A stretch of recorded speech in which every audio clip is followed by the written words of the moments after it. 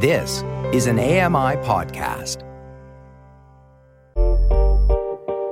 Hey, Dave Brown here. If you enjoy this podcast portion of our show, remember you can watch it live every day at 9 a.m. Eastern Time on AMI TV.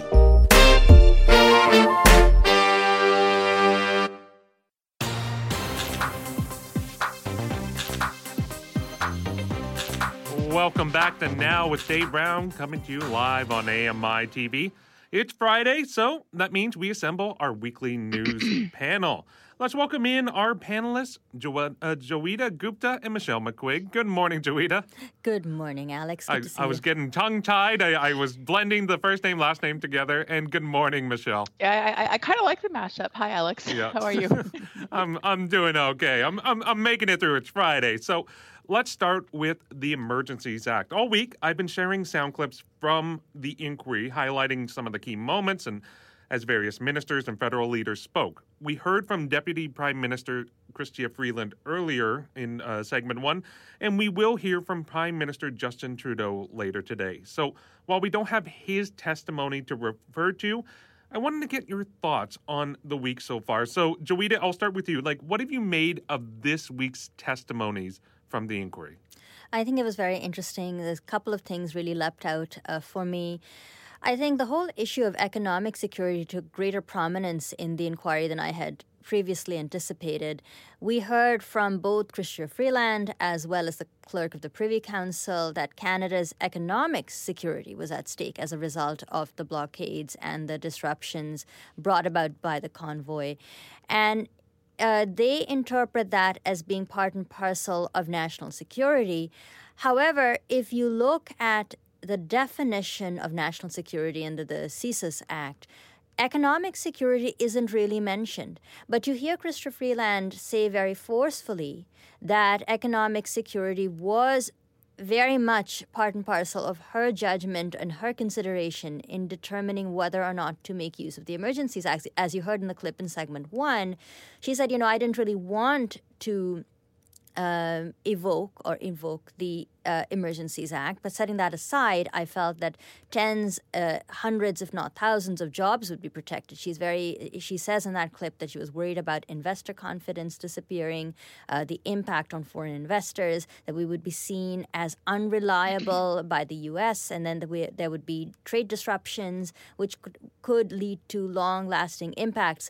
And all of that is really interesting to contemplate because at no point is anyone really saying that, hey, we were worried about the government being overthrown.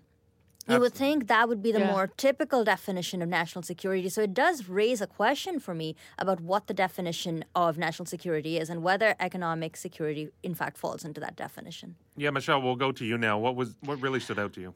There were a few things, actually, that stood out, and this was one of them. And I actually personally think it's kind of smart for them to pivot in this direction in terms of emphasizing the economic risk.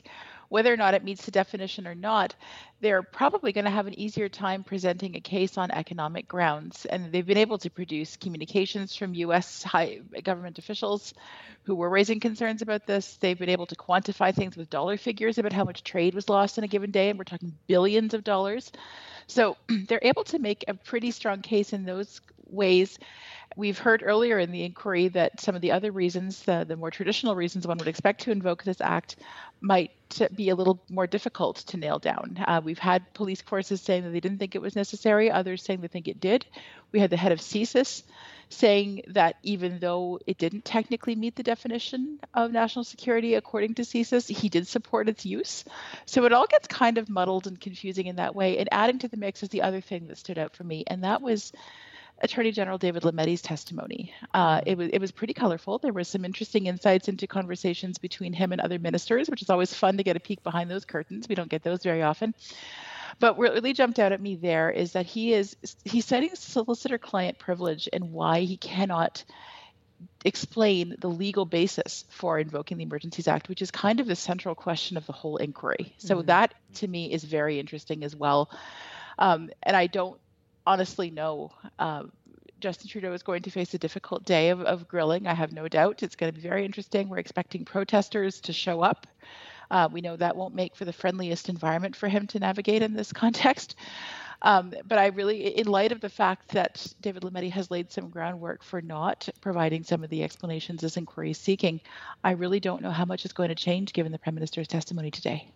Yeah, I 100% agree. I thought it was very interesting that he was very forthright with a lot of the answers, and then, what is the actual legal advice that led to the decision? Well, I can't disclose that. Mm-hmm. I can't actually give the rationale, the whole purpose for this inquiry, what we really thought, and what was the motivation behind actually doing it. But I also agree with you, Joita. I thought it's very interesting that early on we all saw it from a micro view with the focus on Ottawa, and a lot of people, especially even before the inquiry started, that was kind of the focus of what we all saw the Emergencies Act use being applied to, because this was locking down the seat of our federal government. You know, this had been going on for weeks. That was really getting the attention. But as you kind of peel back the layers, you're hearing from you go up the ranks in terms of the voices that we're hearing from.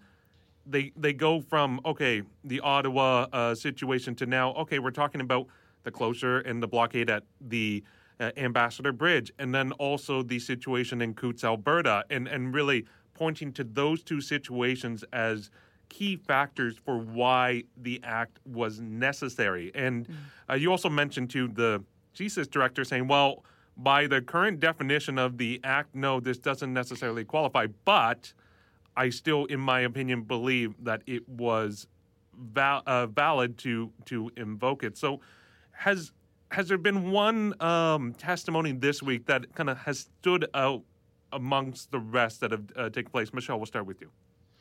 Yeah, for me, it was Lametti. That, to me, is really trying to get at some of the central questions that this inquiry is trying to pose.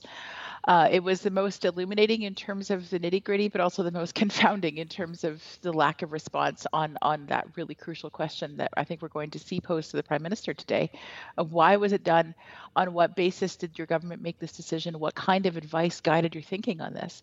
We're not going to get that advice. It's pretty clear that we're not going to find out what that was. And so, to me, his testimony has been the linchpin of the week thus far, but today could change that. Absolutely. Joita, what about you? Well, I mean, I talked at length about Chrystia Freeland, and I think it was very interesting to hear her say what she had to say.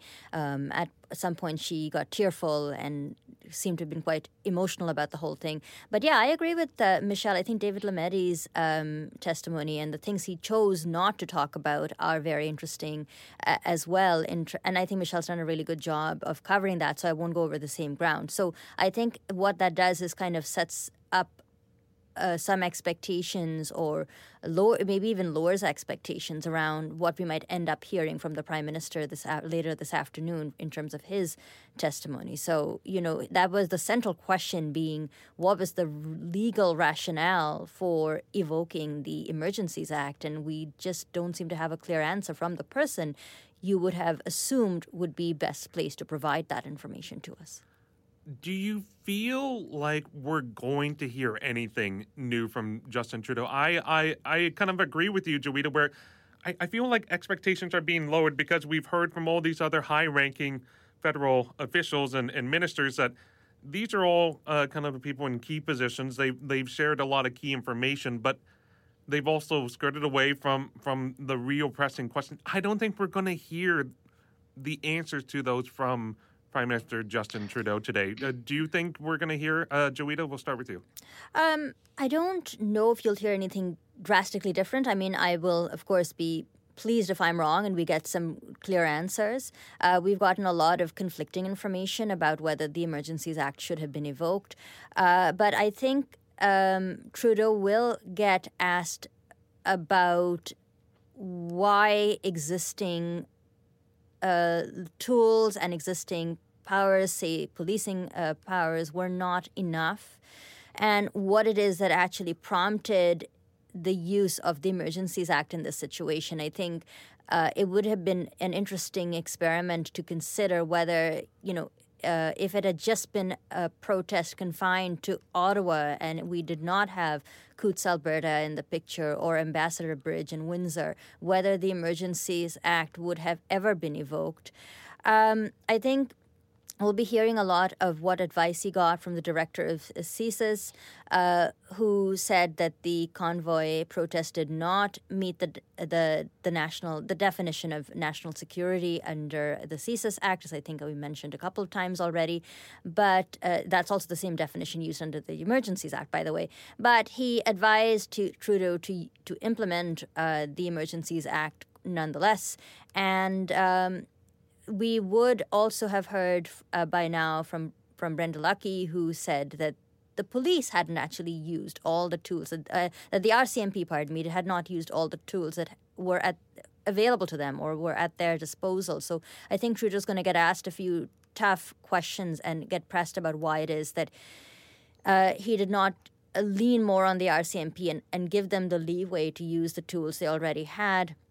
I think the other thing that we might hear Trudeau get asked about is questions or concerns about his personal safety, because many politicians were threatened or received threats during the convoy. And there might be some questions asked about how safe he felt, whether the personal threats might have been a factor as well in deciding whether or not to evoke the Emergencies Act. So I don't think you're going to get something that's drastically different from what we've heard. I speculate that would not be the case, but I suspect he's going to get pressed on a lot of the things that we've been hearing about all week. Michelle, I'll give you the final word on this. Do you think we're going to hear anything new or groundbreaking from Trudeau? And then on top of that, has this week changed your perspective at all on the proceeding? Yeah, I'm not going to get too deep into the personal weeds in terms of what I think, but no, I will say that the inquiry has not really shifted my thinking on that front very much. In terms of Trudeau himself, I would be a bit surprised if he broke some truly new ground, although there is always the possibility that we're going to see some text or email exchange that would prove illuminating. Those have been really, really interesting throughout this inquiry, including this past week. So even though he himself has gotten fairly good at sticking to the script and staying on message, I expect that to remain to a certain degree, but we'll see. I mean, it really could go either way. And like I said, there is going to be a more confrontational environment today. There are protesters expected to be in the gallery, those who were opposed to or are opposed to his government and have a deep personal dislike. So like Joita, I'll be interested to see talk about his safety and how that comes up, and also how the presence of the protesters influences the proceedings today. And I will end with a little bit of fun facts for those who are in the mood for a bit of Justin Trudeau whiplash. A few hours after his appearance today on before the inquiry, an episode featuring him of Canada's Drag Race will be airing. For those who want a slight change of pace from our Prime Minister. Yes, I mean, it's hard to go. You can go serious and then you can go very light. So it's we've got it all here in Canada. Yeah, exactly. So thank you both for enlightening us with this conversation. We'll leave it there. Hey, Dave Brown here. If you enjoy this podcast portion of our show, remember you can watch it live every day at 9 a.m. Eastern Time on AMI TV. Join me every couple weeks for the Outdoors with Lawrence Gunther podcast, where we learn about outdoor tech and tips. Plus, we look at news affecting the environment. AMI's Outdoors with Lawrence Gunther is available from your favorite podcast provider.